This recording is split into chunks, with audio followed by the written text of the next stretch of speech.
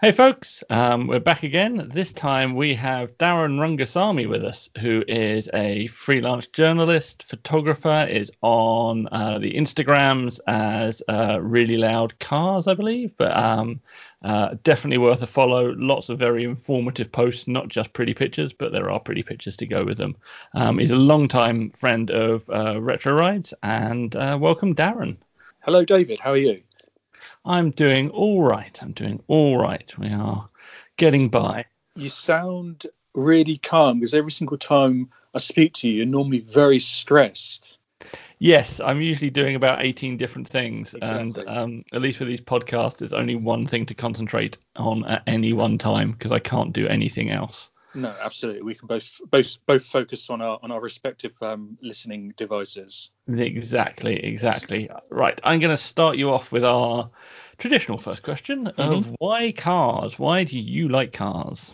Right. Well, I'm going to start off with a traditional answer. Basically, it seems to be the default is blaming parents, but it is entirely my dad's fault. I guess he used it as a default babysitting sort of measure because to keep me quiet, he literally put me in the back of the Morris 1100 and drive me around. And obviously, I seem to be amused by the sort of blurry lights and cars and stuff like that. So.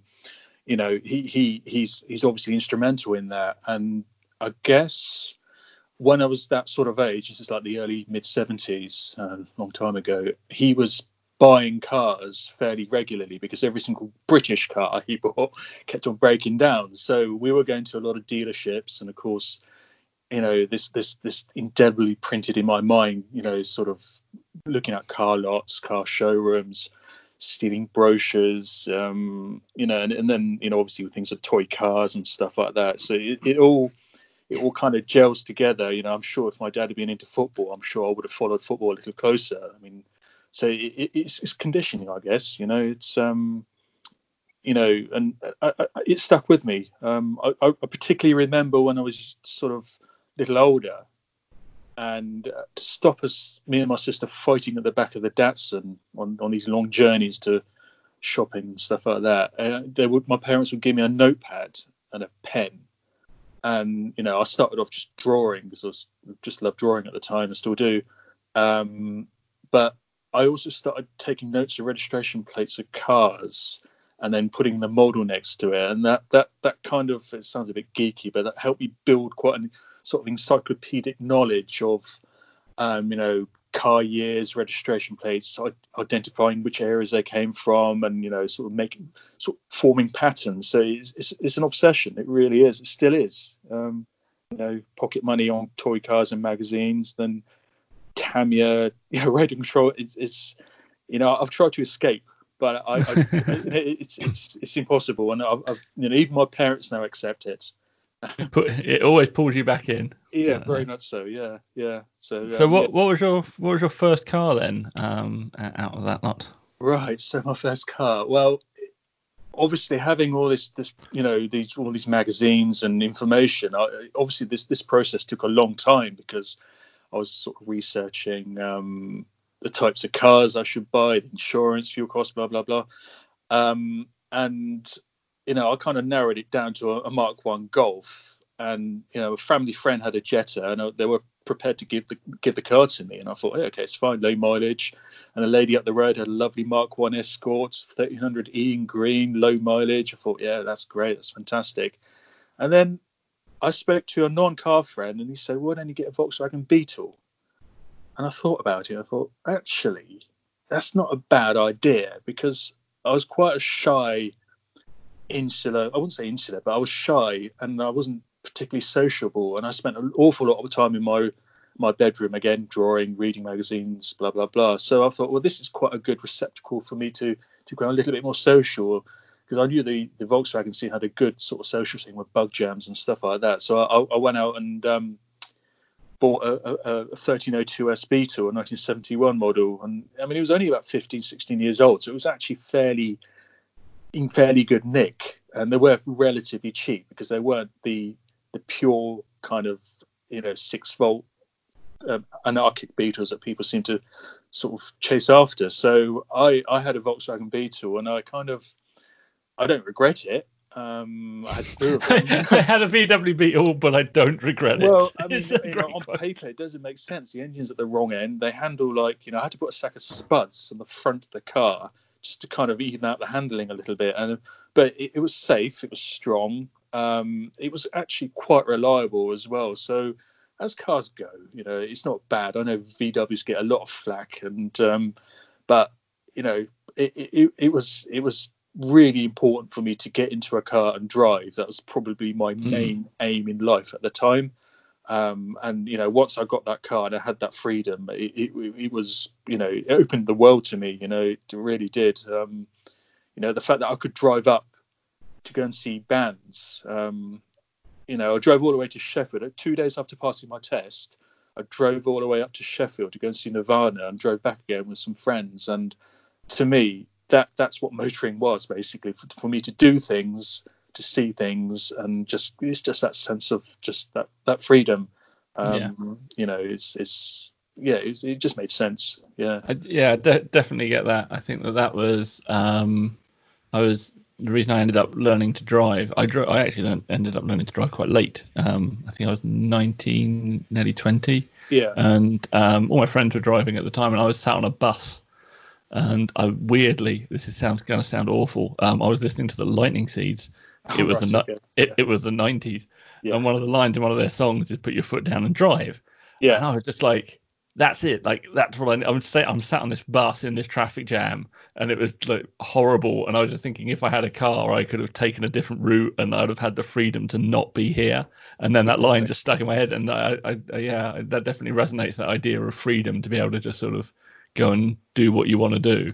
Exactly, it just clicks. Relying on public transport, cycling everywhere, which is absolutely fine. And then in this day and age, is actually, it's quite fashionable, isn't it, to cycle? Yeah. Apparently, so I hear. So I understand it. Yes, but it's just that emotion of getting in a car, the smell, the it's everything about it. It doesn't matter what car it is either. That's the thing. It's still that. Obviously, to join a car there's a great responsibility, but it's I don't know what I'd do without them. I don't know. I'd struggle. I really would. So did you end up going to VW events and using it in that way as well? Did that social side of it take off for you, or did just this freedom allow you to become more social in general? Did you end up at Bug Jam in your Beetle? Yeah, very much so. So I'd take a few friends there, and obviously I'd follow convoys, and quite a few of these people, they had their really, really nice show cars as well. So whereas mine was just a standard, and I didn't really do much in terms of lowering. I think I lowered it slightly, but I was far too practical to think, well, you know what, I don't want to be hitting speed bumps. But yeah, it was a social aspect, and again, it brought me out my shell. So I started meeting people, talking to people. And it was a great opener really as well. It gave me a good understanding about how people interact with their cars. I think it's quite important, because I often think that the cars are interesting, but anyone can max out a credit card and buy something. But how you interact with it, what your history is with it, what it means to you is actually more interesting with the car. And that at that point, 17, 18, 19, I began to understand that. I feel you can start a conversation with almost anyone if you've got sort of basic knowledge of either cars, football, or the weather. And I could just about manage a conversation about football. I used to follow sort of Liverpool when I was younger, because everyone did, because they were good, and they have become again. But cars was my default thing. I could start a conversation with someone. That's a great social thing. Even someone that's got with a passing interest in cars. You can just say, well, I really like the colour of that. That looks lovely. And they'll just go on and say, yeah, it suits my nail varnish, or something silly like that, But you build this connection. And, I love that social aspect of it. I think it's quite important. And as time goes on, I realise that's probably, like I said before, more important than the actual car itself. Yeah. So I first met you in 2004. Yes. But at what point is this? Like, so your first car, what's that? It's going to be mid to late 80s? No, or no, early this 90s? it's early 90s, Yeah. 1991. So yes, Oh, that's a nice period to be going to bug jamming. very much so. Yes, yeah, So there's effectively a sort of 13 or so year period there where I'm guessing you're still going to shows, you're changing what car you've got, and all of that kind of thing. So what was what was your progression? Because when I met you, you had Datsun Cherry, and that's correct. Yeah, as Simon, who podcast listeners will know, I do the other podcast with occasionally. He'd met you at Bromley Pageant, and you had a Datsun Cherry. that's right. And see a theme so here, can't you? yes, and so you've gone from your Beetle to your Datsun, but you were like a bit of a stalwart of that really early, as far as we were concerned, Japanese scene in the UK. So how did you end up kind of crossing over there? Were there cars in between, or did you just eventually go, I'm fed up with this VW stuff, I'm going to get me something actually reliable and good? So,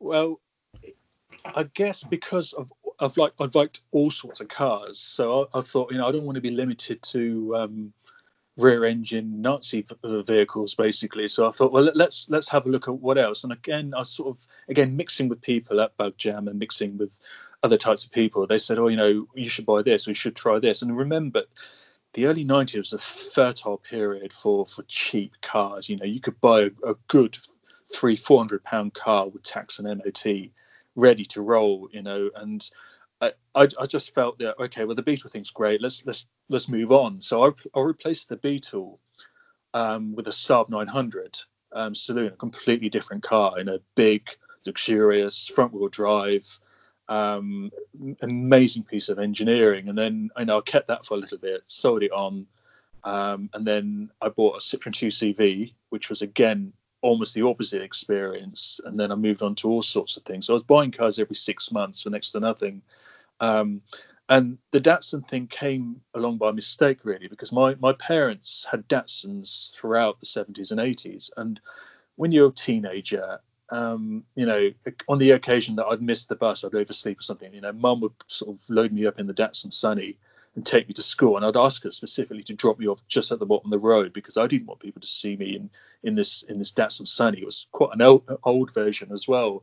All my friends had Astra GTEs, their parents had GTEs and Golf GTIs and stuff like that. And I just thought, I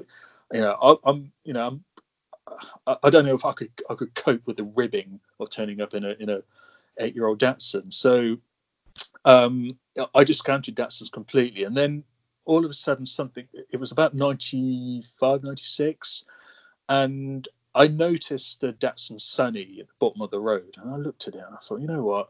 It's not a bad looking machine. It's quite funky. And, they didn't really want much for it. And I thought, well, I'll buy it. Let's see what happens.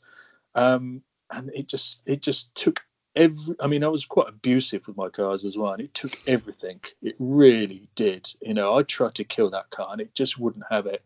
And it kind of I grew there's obviously the reliability, which is what they're famous for, and it wasn't a particularly nice car to drive, and it wasn't very comfortable, but I just couldn't kill the thing. And I just thought, it's a plucky little car. And then that just kind of opened up the Pandora's box of Datsuns, really, because they were cheap and cheerful at the time. Nobody really wanted them, and there were people within the Datsun club, which I wasn't that involved with, but I knew I can get sort of fairly cheap cars off them. But as time went on, I continued the kind of car events, because I attended one of the early Japanese, they call it the Japanese Auto Extravaganza at Billing Aquadrome, and that was probably one of the first places to have a collective of old Japanese cars. So, guys would turn up in Mazdas and Toyotas and really, really nice cars, these RX-4s and Datsun Cedrics, Toyota Crowns, and I just thought, what, I want to be part of this, because these cars are absolutely superb looking. They're absolutely beautiful, beautifully engineered, well screwed together. They look amazing. I don't understand why other classic car people don't buy them. And there was a bit of resistance to Japanese cars as well. There'd always been a resistance to Japanese cars. It's obviously kind of, there's historical connotations there, obviously. But I think because they're seen as inferior, because they never had driving dynamics built in, they're always created to travel from A to B and not much else, and that's what people wanted. But the visual aspect of them, with the heavy chrome and the sort of ornate details, the wild colours, mad hubcaps, it's all, it just clicked with me. I just thought it's it's obviously reminiscent of, it's a reminder of my childhood, which I think a lot of people associate that with classic car motorings. Most people you speak to and they says, oh yeah, my dad had one of those or whatever. So that there's always that connection. And it's a great conversation piece as well. Nearly every single time I took the Datsuns out, still do, people stop me and just say, yeah, I lost my virginity in one of those, or whatever, and they'll tell you some sort of some ramble about, how it. Again, it's something that I connect with because I'm exactly the same. I'm an enthusiast, a fan, a fanatic. So that enthusiasm is something that's to be encouraged. It makes the world a nicer place, I think. But I also fell into the French car thing as well because, again, I was anxious to try every single type of car,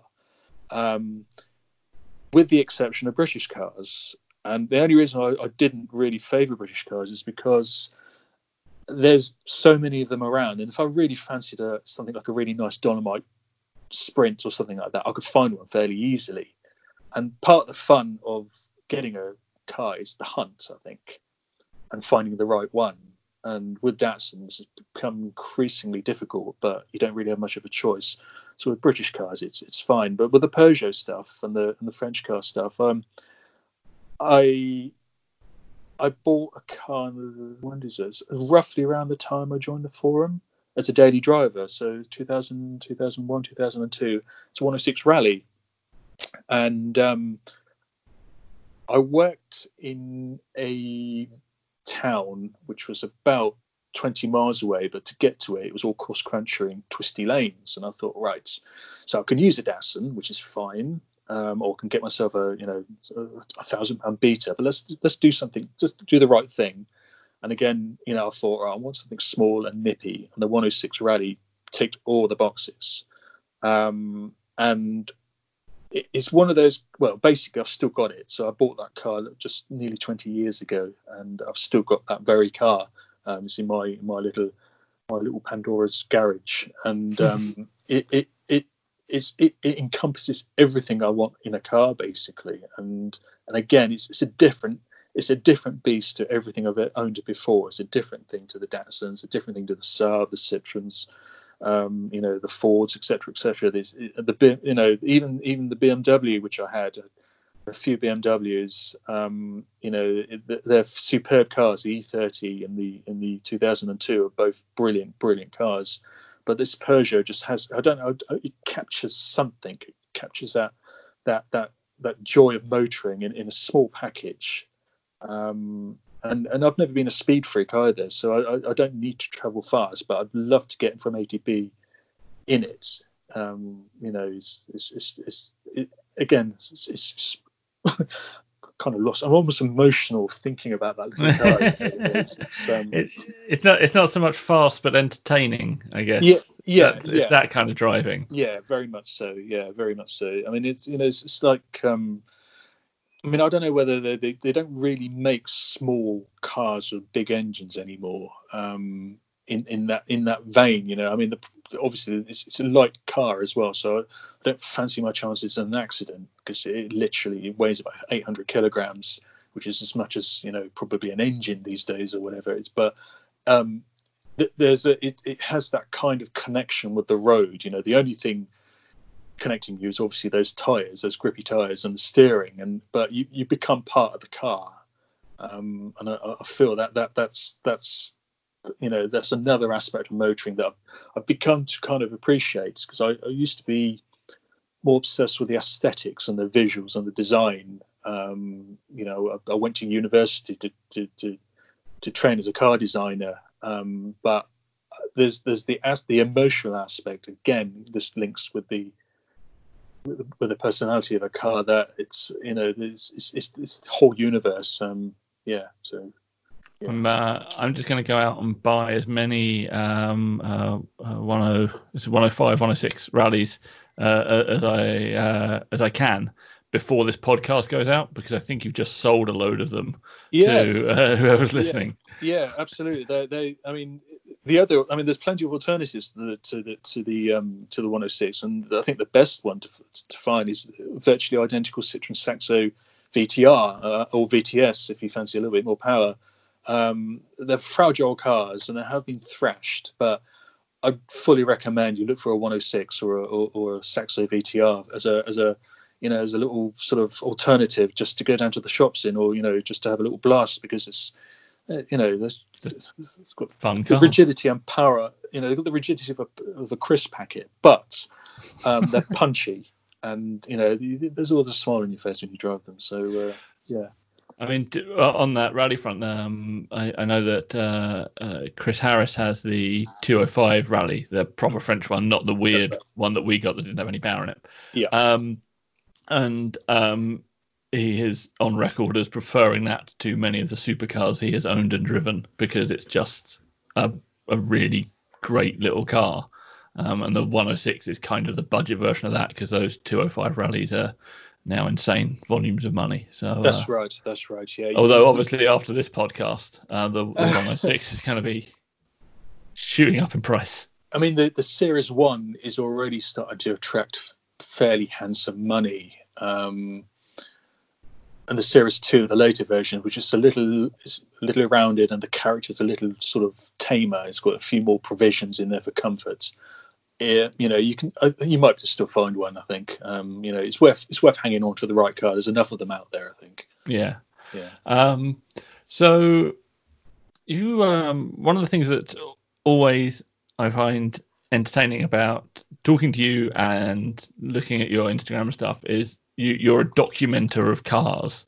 And it sounds like it started at a very young age. Yes. So, like, what is it that attracts you? Is that just an aspect of your personality, this sort of documenting and this need to know stuff? Like, it's great that you communicate it out as well. I know there's people out there that hoard their information, and you're very free with it, which I appreciate. But what is it about that attracts you to doing that stuff? Yeah, I mean, I've always been fairly. I've always liked to have a library of information. I've always liked to. I'm happiest in my study, surrounded with all my magazines and books and photos, toy cars, brochures. I've got everything I need around me, and everything is there on hand. And I like the idea of sitting down and just kind of researching an aspect of a car and learning something from myself. But one of the great things about social media is that I can post something up, and it's going to attract obviously a lot of attention from people who have owned those cars, and they'll tell me something else about it that I didn't know, or they'll tell me their personal experience about that. And I think that is really, really important in this day and age. There was a time I never, journalism never crossed my mind. And to tell the truth, form of printed journalism, I did a little bit of writing for Retro Japanese a couple of years ago. That's Hubnuts Babies in Seabrook. But I find the idea of using social media to communicate in that respect a lot better, a lot easier, a lot cheaper. Obviously, the money is I don't make money from it, but what I do is I do come across as putting something down and trying to make it entertaining to read.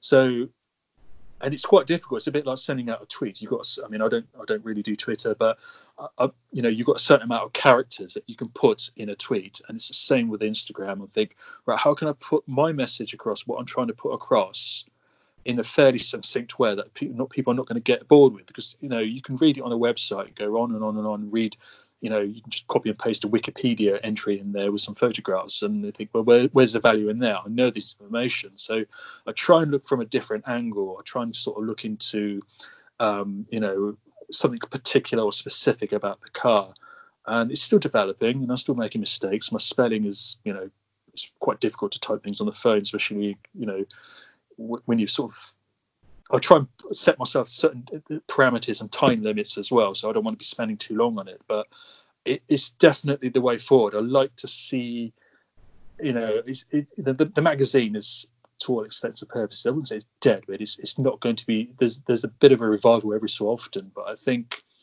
more and more people are getting the information online because they've got shorter attention spans, and I think it's like I've just released a series of 2-minute reads on my website, and basically they are essentially the same as Instagram posts.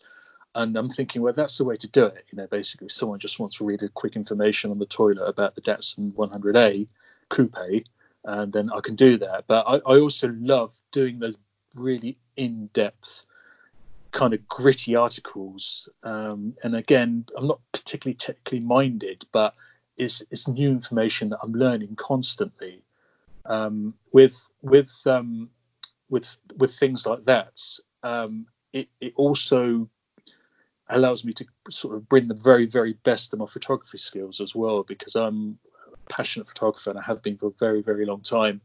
And the opportunity to go and, literally swarm over a car, and I could spend hours on one car if I needed to, and I was listening to Amy Shaw on your podcast, when was it, about a week ago or whatever, and her art, and it is an art, is she's very, very focused and very, very particular, and she's got this amazing eye to kind of capture it, and I kind of really like that. I think it's a really, really healthy attitude to have. She treats it as a paying job, which it is, and they pay her deservedly handsomely. I don't get really paid for these sort of things, but I get an equally amount of satisfaction of documenting a car via visuals and writing about it, and it's a product, and it's got my name on it, and I'm proud of it. There's and again, it's just something that I do because I enjoy doing it, and if something comes out of it, brilliant. If nothing, not a problem. I can live with that. That's very much almost like an early web kind of attitude to things. That there was a world from about 95 to probably about 2001, 2002, when there was a .net .com bubble. But during that sort of kind of 6-7 year period, people were just putting information out there. Information was free because people wanted their name out there and to share this information with people. That sort of gregarious approach of, I find this interesting, I'm looking for other people that find this interesting, or maybe you'll find this interesting.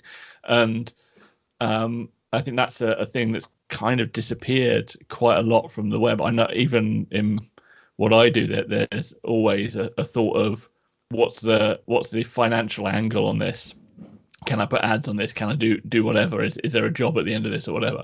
Whereas it's much more pure approach of, I find it satisfying to craft this thing and share it out there, which I think the world could do with more of, to be honest. You're absolutely right, absolutely 100% correct on that, because I think with the Web 2 has kind of become it's a more of a kind of as a promotional tool to promote yourself rather than your craft or your trade. It's funny actually, because I when I left art college, I fell into web design, and this was like the mid 90s. I was I got into it quite early, and you were absolutely bang on. When we were designing websites for clients and stuff like that, I was dabbling around, and I created probably one of the first Datsun sites on the web on Fortune Cities or GeoCities or something like that.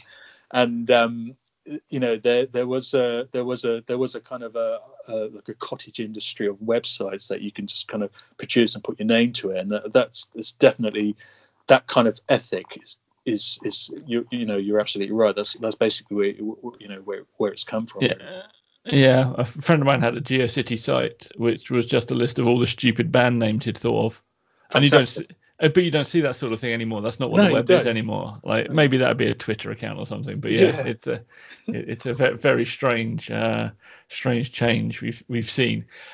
So actually, to go back a little bit, your Instagram and your website, which is reallyloud.co.uk, if I remember correctly. Yeah.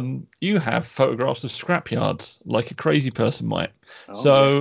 Why did you start photographing scrapyards, and when did you start? So again, this goes back to when I was 17. So I was at art college at the time. I did a sort of foundation course, and obviously I was reprimanded for spending too much time drawing cars, basically. And they said, well, you need to learn about human forms and blah, blah, blah. And I said, okay, yeah, fair enough.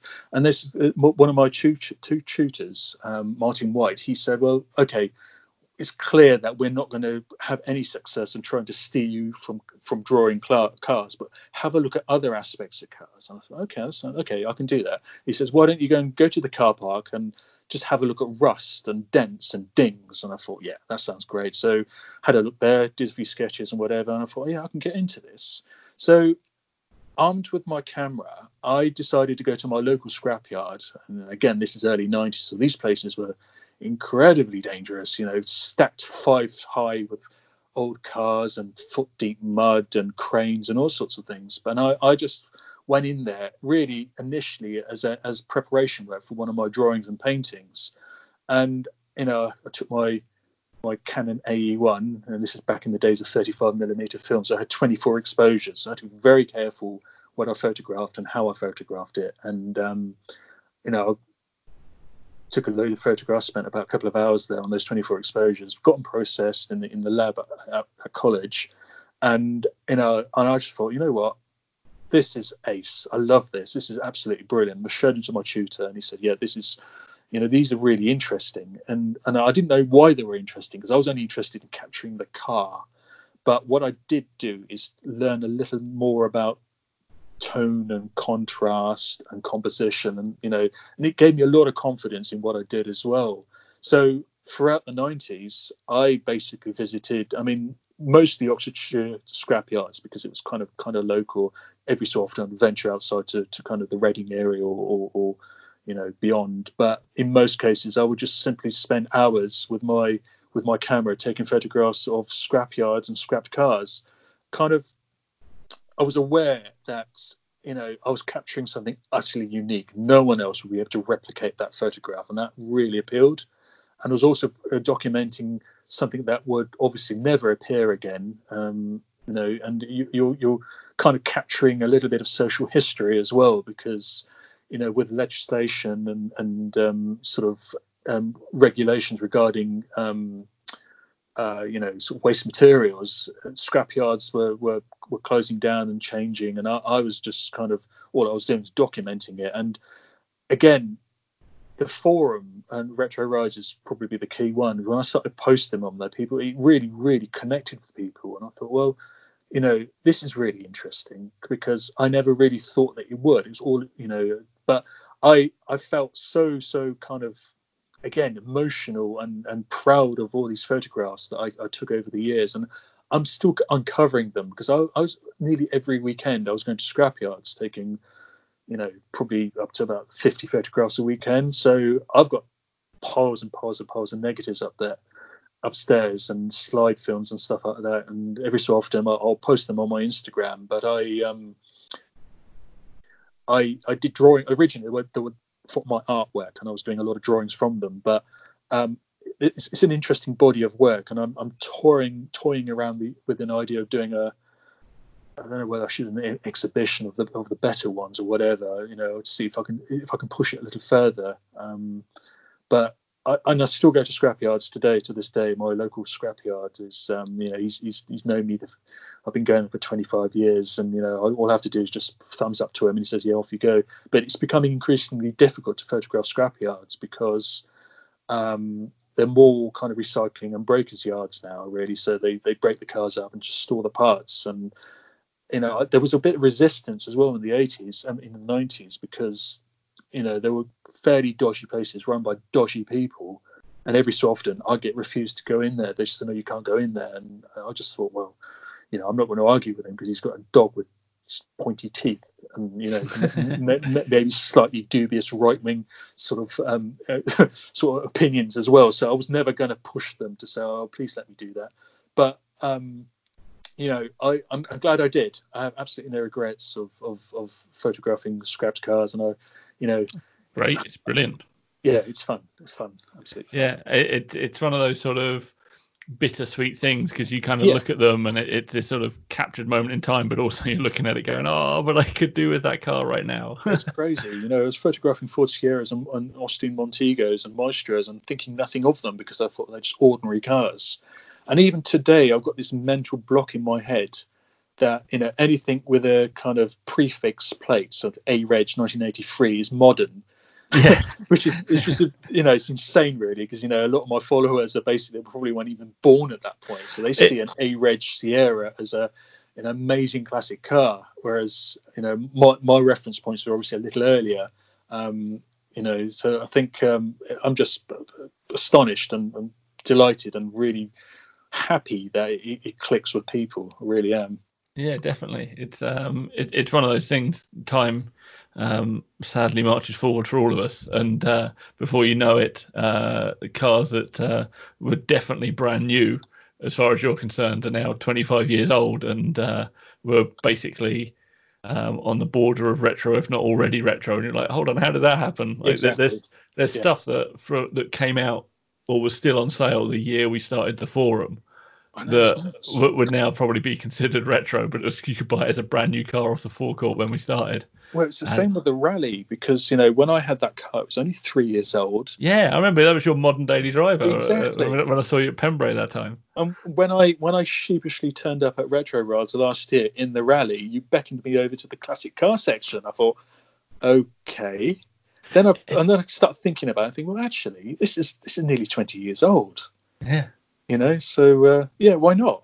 It's one of those kind of borderline cars because it's the Rally. If it was like a stock one, if it was a stock 106, then no. If it was a modified 106, then I'd give it some thought. Exactly. But the Rally's that little bit extra special. Yeah, it is. Yeah. I want to take you on a little journey now, Yes. Overseas, because another place you document occasionally is Mauritius, I believe. That's correct. Yes. And that's got a lot of interesting cars there. So talk to us about Mauritius a little bit and what's out there and why. Okay, yeah. So again, by default, it's my parents' fault because they were born there, and basically it was a British colony, and it sort of gained independence in the late 60s.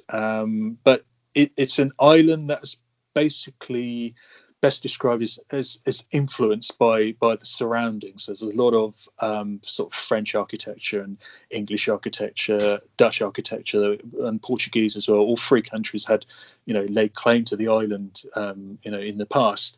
So this, I suppose, it's a trading post in some respects, because it's in between. It's in the Indian Ocean near to Madagascar, so it's a gateway to Africa, but it's also a connection to India and Australia and China. So from the early days, it was importing a lot of cars from all over the world. I haven't been there for a long time, actually. It's quite expensive, and it's just one of those things. But the times I have gone out there, it's been an absolute sort of an amazing journey of just so many different types of cars from all over the world. And the mad thing at the time, and this is going back a little, it's a bit different now. The country's developed quite a lot, and it's not so much of the older stuff. But when I was photographing cars out there was no real classic car movement. I mean, the British cars, things like Morris Minors and MGs and Jags and stuff like that, were kind of kept on the side as classics. But there'll be all sorts of mad things like Skyline S63s and sort of GC10 Skylines, early Toyota Corollas, even some of the weird sort of Holdens and Vauxhalls and Fords from Australia and South Africa hobbling around. And again, because they weren't seen as classic cars, they would be used as daily drivers. So I'd wander around with my cameras and occasionally get into a little bit of trouble, and I had to explain to them my quite poor French because it's a French, it's a Creole, but you know, you can get away speaking French there. And explain to them that I really like the car. We don't get cars like this in the UK. Can I take a photograph of it? And in most cases, they say, yeah, fair enough. Slightly bewildered. But the thing is the car, the state of the cars. So, for example, you know, there was this Toyota Crown, like an MS60 model with the kind of classic hockey stick indicators on the bonnet, and you know, it was absolutely battered to hell.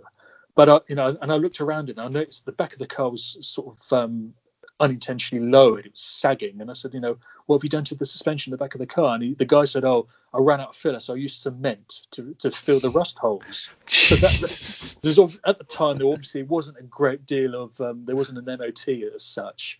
As long as the car's rolling and running, it wasn't too much. And capturing this sort of stuff, these cars hobbling in between sort of very, very modern machinery as well. There was I took a shot of a Lotus Esprit. I think it was the only one on the island at the time. You know, overtaking a Toyota Publica, and I'm thinking, you know, where else in the world would he get this? The island has come leaps and bounds in the last 10, 15 years. A lot of money, a lot of investment and the island has been completely transformed to a point where I think I'm correct in stating that it's the most affluent island in Africa, and it's become a hub for commerce and internet businesses.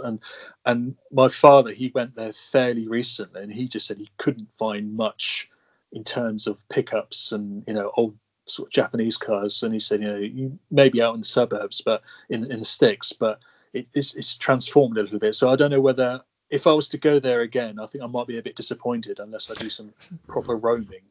Yeah, not quite the classic car. I was going to say paradise, but it sounds just like almost bordering on hell, because there's all these somewhat ropily stored classic things that we love just being used on a daily basis. But yeah, maybe not nowadays. Have to. No, not so much. I mean, there might be some in the smaller sort of islands, but it's such a small island as well, and the volume of prosperity is. It's increased, so I suspect people can afford to go out and buy 10-year-old, you know, Volkswagens and you know, Toyotas and stuff like that, rather than sort of hold on to their old Simcas and Ladas, which is a bit of a shame, really. But that's the way of the world, basically. You know, that's how people go about kind of, you know, creating a status, isn't it? By the first thing they do is buy themselves a flash car, and then spend the rest of their lives paying for it. But that's I think that's another argument, really. Yeah, I think there's a whole argument to be had about the modern capitalist system, which is probably outside the purview of the Retro Ride podcast. But, yes, if anybody wants to have it, retro capitalism. Yeah, we can get you onto Darren if you want to have that debate. So you've been around the sort of UK car scene in a very broad brush kind of way, which is an interesting place to have been. So it's not like you've just stuck in the VW scene and gone all the way through to today. How do you feel about like the general UK car scene nowadays? Because I see you around the place at all sorts of events and stuff still. So how are you approaching it? What do you think? Where's it at? I think it's in an extremely healthy state. It seems to get better and better every year. Maybe it's because I go to more and more shows every year. It's strange, really, because I kind of like all types of different types of shows. So, you know, back in the 90s, I was attending the kind of cloth cap sort of pipe smokers local events in the village hall kind of thing, you know, where the sort of fairly traditional sort of array of cars, and then, you know, you kind of it all looks a bit standoffish, you know, stuff like that, you know. But then you get sort of talking again to the owners, and you click, you connect, and you make a friendship, you know. And it's no different to going to you know, some of the sort of more recent modified car stuff. Once you show an interest and get to know the owner and their logic and their reason, so that's always been a theme. It's always been there, but the sheer variety and the open-mindedness of you know, a lot of these events, they're catering specifically, obviously, for certain types of people. I remember going to a Max Power show in some arena in Surrey a few years ago. I managed to blag a press pass there, and again, it was way out my comfort zone because I didn't really I couldn't really understand the point of it, you know. However, what I did sort of appreciate from it is the amount of hours and time that people will put into a car. You know, just it's an extension of their personality, and I think that's evident whether you choose to spend £10,000 on a body kit and, you know, shining the engine up to keep the insurance costs down, or you spend £10,000 on a single, you know, aspect of the car, like, you know, a set of wheels or whatever.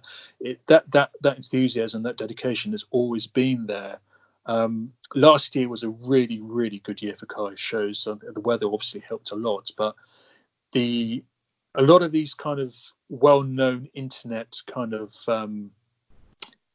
cliques and groups, you know, people like Petrolicious, they launched their own events, and I'm lucky because I'm based not very far from Bicester Heritage, which became, and you know, Amy was talking about this the other day as well, about how it's become a little too big, but as a venue, it's a really, really good place if you want to hold your own car show there. I'm not promoting them by any means, but what they've done is they've created a little niche in the markets where you can literally just walk around and breathe and take in the atmosphere. It's a little bit more than a car show. Having great cars in a field is one thing. Having a place where you can go to kind of, you know, speak to people and sort of sit down there and soak up the ambiance, have a look a little bit more, you know, look at the history. One of my favourite places is Cressings in Essex, because there's a huge, I mean, there's like lots of medieval kind of structures and buildings there, so obviously it attracts the family, but it's an amazing setting to have a classic car show. You know, and equally Goodwood has that same sort of effect. The venue is so important, it really is. You know, there's been a couple of times when I'm thinking, oh, I don't want to go to this event because the venue sucks, because, you know, it's just going to be cars in a field, and there could be nice cars as well, but you know, the people count, but the venue's really, really important. That's a lot of these car clubs are spending a lot of time making sure that they get the right environment, and they're taking care of the people as well. That's the key thing. Yeah. You know, and again, it's worth travelling up and down the country. We're so lucky. It's a Portuguese lad, sort of, and I was speaking to him about it. He just said, "You guys are so lucky. You've got a car event nearly every weekend, and there's always something different. And there's weekends where you can choose which event you go to." And I didn't really think about that. I'm thinking, you know what, we are. And even in winter months, you know, if you fancy just going to a car show, there's going to be a cafe meet somewhere, or an impromptu kind of get together somewhere, and it's, you know, we're really lucky in that respect. You know, I don't know whether, I mean, obviously it's a lot to do that. Motoring is in the blood of the UK. As a major manufacturing hub, it's always been there and it always will be. And, you know, the design facilities, testing, engineering, it's, you know, although you could argue they don't really make cars here, but they do. They make more cars than ever. So it's always going to be in the blood, and people are always going to have that connection with it. And the car shows are just another extension of this, you know, it's a cottage industry, but it's making the you know, it's making this country, it's giving it a lot of income, basically. You know, I think there's an argument to be made that car events of all sorts are where you find the next generation of people that move into the industry. Oh, for sure, yeah. And I think, I mean, the amount of people that have sort of come up through Retro Rides as a forum and are now working in the industry. Like when they first joined, they weren't even a university, and now, you know, they're working at like McLaren or Aston Martin or Jaguar Land Rover, whatever. So that's we have an enthusiast base, and that's what feeds our industry. But having the industry feeds the enthusiast base, so it's a virtuous circle. Absolutely. Whereas I mean, that's the other thing about Retro Rides as well. When I kind of first wandered into the forum, is that, you know, a lot of the people that were contributing, you know, they've made a real name of themselves. You know, kind of Johnny obviously being one of them, and again Ian Seabrook as another, Bryn. Mm-hmm. There's a lot of these guys that we just knew as usernames, with a car, that have carved a remarkable niche out of a shared passion. And again, you should never underestimate the power of forums like that. I mean, what you guys did and created, and it was one of the first kind of sort of modified retro car forums around, and the fact that you attracted people from all over the world, and managing that and kind of moderating it must have been an absolute nightmare. But you've created something that a lot of people have copied now, and I think again it all kind of clicks into this kind of this energy that we all have regarding cars. And I'm not particularly good at recognizing people as well. So when I'm out and about, I'm quite distinctive looking, so people know who I am. And I might be a bit standoffish when I'm trying to sort of take photographs or just absorb the culture. But every so often, people will just say, "Oh yeah, you're really loud, aren't you?" I said, "Yeah, I am," and I feel kind of, I don't know, humbled a little bit by it, I guess. I mean, when you asked me to do this, and I just thought you're having a laugh, aren't you? Because I'm kind of, with you had Larry Chen on here, for God's sake, and the Sniff Petrol guys, and I'm thinking, these are Premier League people. I'm kind of Vauxhall Conference, maybe.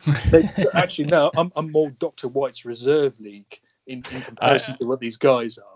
I would say that is not the case, because there is. It's interesting to me that people think that way. People are interesting, as you've said, like car people are interesting and their stories are interesting. And sometimes the people with the most interesting stories or the most interesting viewpoints aren't necessarily the people that are well known and famous for car stuff. Like it, I mean, I love chatting to Larry and Amy because I got a penchant for photography, and obviously Rich Porter's a funny guy and he's got the stories. That was brilliant. I really enjoyed that. Yeah. But the thing with Rich Porter, and I'm hoping he'll come back on, I'm not interested so much in the Top Gear stories, and that's what he's famous for. Sure. And because he's written a book on it, if you want to know that stuff, it's out there. There's other podcasts, all that kind of thing. But Rich Porter is an interesting man because he has made a career out of making jokes about cars, pretty much. Well, and that's what in a crap car book, and that's what's interesting about him. And I think the same is true for a lot of less famous people. The thing that's actually going to be interesting and the story that's interesting and unique to them is going to always be interesting and unique to them, regardless of whether or not anyone knows who they are. Yeah. And I think that you tread a nice balance, because your Instagram is eminently followable. It's super interesting. Really loud cars. If you don't follow it, you should.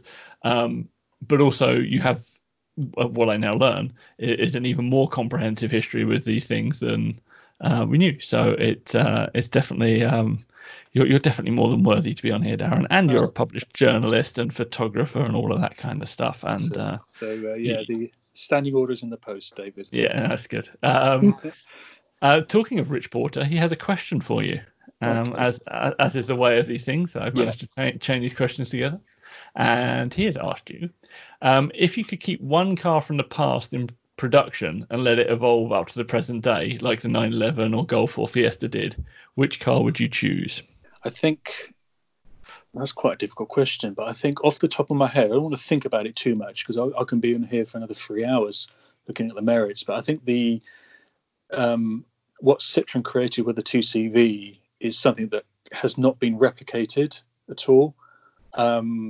I've always kind of, I mean, I bought one in the mid-90s, one of them cheap and cheerful, and originally it was just to get me from A to B, but the enjoyments and the merits of the cars, the comfort and the ability to go off road, the ability to just about keep you dry. There is something about the character of that car. It is literally so basic, it really is literally just a little sort of hut on wheels with suspension, but it has a winnable character, and I think cars today they don't have that. I mean, you can style a Fiat 500 to look like the original, but it's not going to have the same character. And same with the Volkswagen Beetle, and to a certain extent the Mini. I think the Mini is a little bit more successful. I don't understand why Citroën haven't capitalized on this at all, because they've never ever managed to kind of replicate what makes the 2CV so likable. I mean, the sum of its parts is comfortable, which is fine. You can make a car comfortable. You can make a car characterful by having that sort of very, very distinctive engine noise, which is fine. You can put a computer chip in there to do that. But there's something in its DNA. There's something about the way it makes you feel. I think that's really, really important. And I mean, I'm not in my kind of day job, I do get to drive lots of modern cars, from here and there, but not enough for me to do proper opinions on them. But I could be in anything. You can blindfold me and I could be in a Focus or a Kia or a Jaguar or whatever, but you blind me in a 2CV and I know instantly where I am. And that, I think that's something that car manufacturers really need to try and get back again. I off the top of my head, I can't genuinely think of any modern car that has that. I think the problem is, I suppose we're kind of dictated by bean counters and safety legislation and stuff like that. So the time of the 2CV is well and truly gone. But in the 70s, in the 60s and 70s, if you wanted a fun little car, you can go out and buy a Mini or a Renault 4 or even a Renault 5, a 2CV. A DAF. There were a handful of cars that you can buy and you can leave the showroom with a smile on your face. Not because, you've got something that's going to kind of impress the neighbours, but because you've got something that you're going to enjoy driving. And, if you're not a speed freak, and like I said, I'm not. I think I've only done over 100 miles an hour twice in my life, and they've been in very, very inappropriate cars. But if I wanted to, if I wanted to cross the Downs in a car, I'd either get a 4-wheel drive or a 2CV, and to me that sounds really, really fun. I wouldn't even contemplate doing that with my modern daily driver. It's just so. Yeah, it's a good question from a good man. That's interesting. Well, that just raised an interesting thought in my brain, or at least I'm assuming it's interesting. I'm going to put it out there. It's interesting to me that Citroën went from building this thing that was one of the most simple cars you could possibly have. You can take it apart almost with your bare hands. To building like the SM and the DS and the later the CX and all that stuff, which were impossibly complicated cars. It's like that's kind of, they just almost not lost their way, because those cars are beautiful and I love them dearly. But it's interesting that's kind of the angle they went for. A very, very creative company back in the day. And unfortunately, creativity does not make you money. And they found themselves in deep trouble. I mean, they were going to release the CX with a rotary engine. I remember that. How insane is that? I mean, a mass market manufacturer, and this is in the and you've got to give them full credit. But unfortunately, this kind of this free thinking and innovation has basically killed a lot of car companies, and Peugeot had to buy them out. And as a result, now Citroëns are largely rebodied Peugeots, which is a real shame, really. But they can. I'm sure there's a division, within PSA that can come up and say, "Listen, let's do a weekend project." I mean, you often hear stories of car designers designing cars over a weekend and then pitching it to their bosses and say, "Oh, we came up with this over the weekend. Can we put it in production?" It does happen. The Citroën C6 exists, which I think is the closest you'll get to a modern kind of DS type weird. Actually, no. I think the CX is probably the oddest of the cars that they actually got into production in any large volume, because the interior on that's madness. There's definitely something in the French wine out there, because the French were responsible for the most creatively innovative and technically marvelous cars. Things like the Panhars, and even prior to the 2CV Citroen, are doing some fairly sort of batshit crazy ideas, and it's a real shame, really. And I can see why people tend to prefer older cars, because there's a little bit more interesting things going on. I mean, obviously a lot of people are swayed by the aesthetics and the design, but there's a lot of guys that are motivated by the crazy mechanics and suspension tolerances and stuff like that. And I wouldn't know where to start with a modern car, but I'd love to investigate a little bit more about inboard braking in a Citroen GS, because I think that's an insane idea, but it works just about. Yeah. And I think that's what makes a car interesting as well. The aesthetics and the kind of styling is obviously one thing, but the whole sum of its parts is it's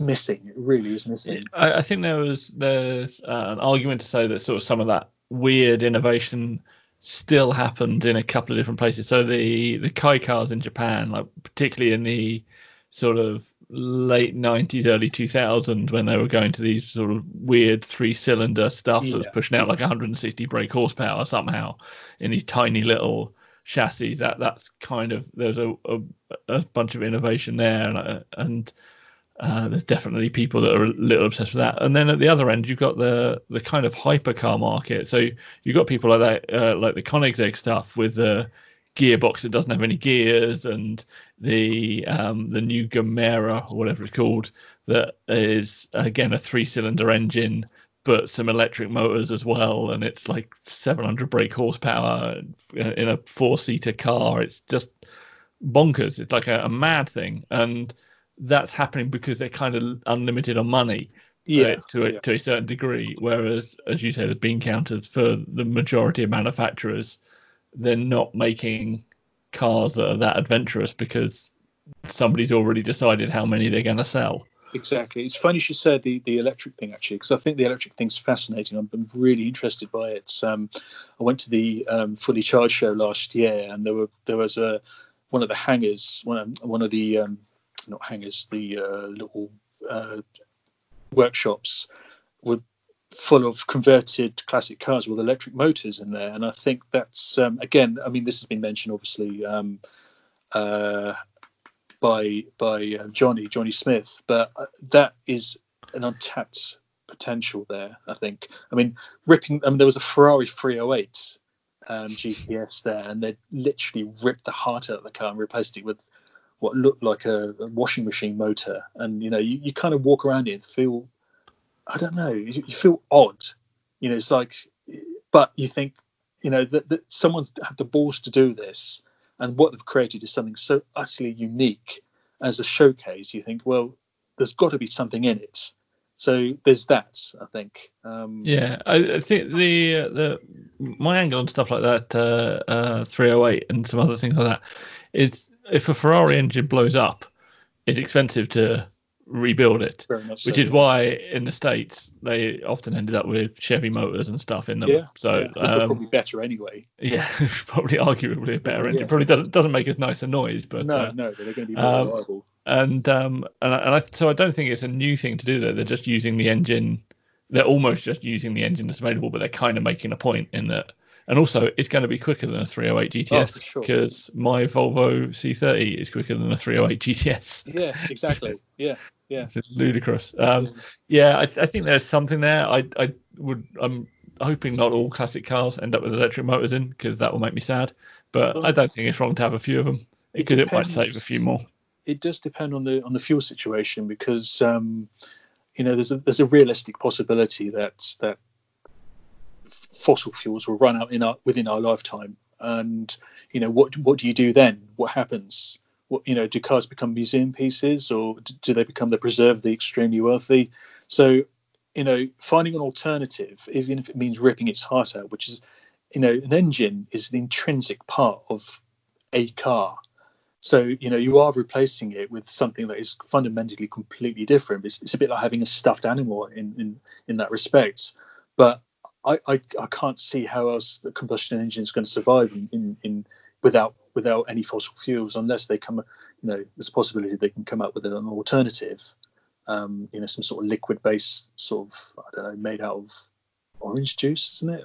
I think they ran cars in orange juice or whatever, a few years ago. So I don't know. It's interesting. It's a fascinating period in history at the moment, and we're kind of going through a transitional period in modern history, basically. So yeah. I think the revolution, wherever it comes in, is going to be gradual, but I think it's going to be beneficial for everyone concerned. Fair play. I think that is a more than reasonable statement. And in fact, on that hopeful note, seeing as we are now over an hour in, I'm going to draw us to a close. So thank you very much for talking to us, Darren. It's been an absolute pleasure. Any excuse to talk about cars, I mean, with a friend, you can't get better than that. Plus, being stuck indoors, kind of, I mean, like I said, it's I've got plenty. I mean, I've rediscovered VHS recently, so I found all my old tapes of programs I used to tape in the 80s and 90s and been watching them and thinking, oh, fantastic. But it's nice to kind of have car chat because I've not been to any shows. Well, no one's been to any shows this year. The last one I went to was the Race Retro event up at Stoneleigh Park, and I really, really, really miss it. I desperately miss going to car shows. So, this has been a more than adequate sort of kind of substitute. So, it's been an absolute pleasure talking to you, David, as always. Thank you. It's same here. It's basically I'm running a podcast instead of going to shows because I get to talk to people about cars. So it's basically the same thing, except I don't get to look at any. But so yes, one more time, I'm just going to say Really Loud Cars on Instagram. You need to go and check that out. Also check out reallyloud.co.uk. You can see a bunch of Darren's old pictures and photographs and illustrations, because we didn't even talk about those, but you do great illustrations. In fact, you did illustrations for us at one point, which is superb. And his little articles and all of that stuff.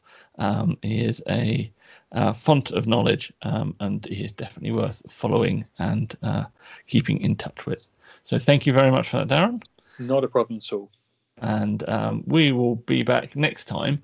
And I believe next time, if I'm correct, we will have a young man called Rob Richardson, who is another alumni of Retro Rides and another interesting chap to chat to. And he's got a Toyota as well. And he's got a Toyota as well. Yep. So, in fact, we didn't talk enough about your cars. We'll do some video on your cars. Anyway, people, we will see you next week. Thank you very much.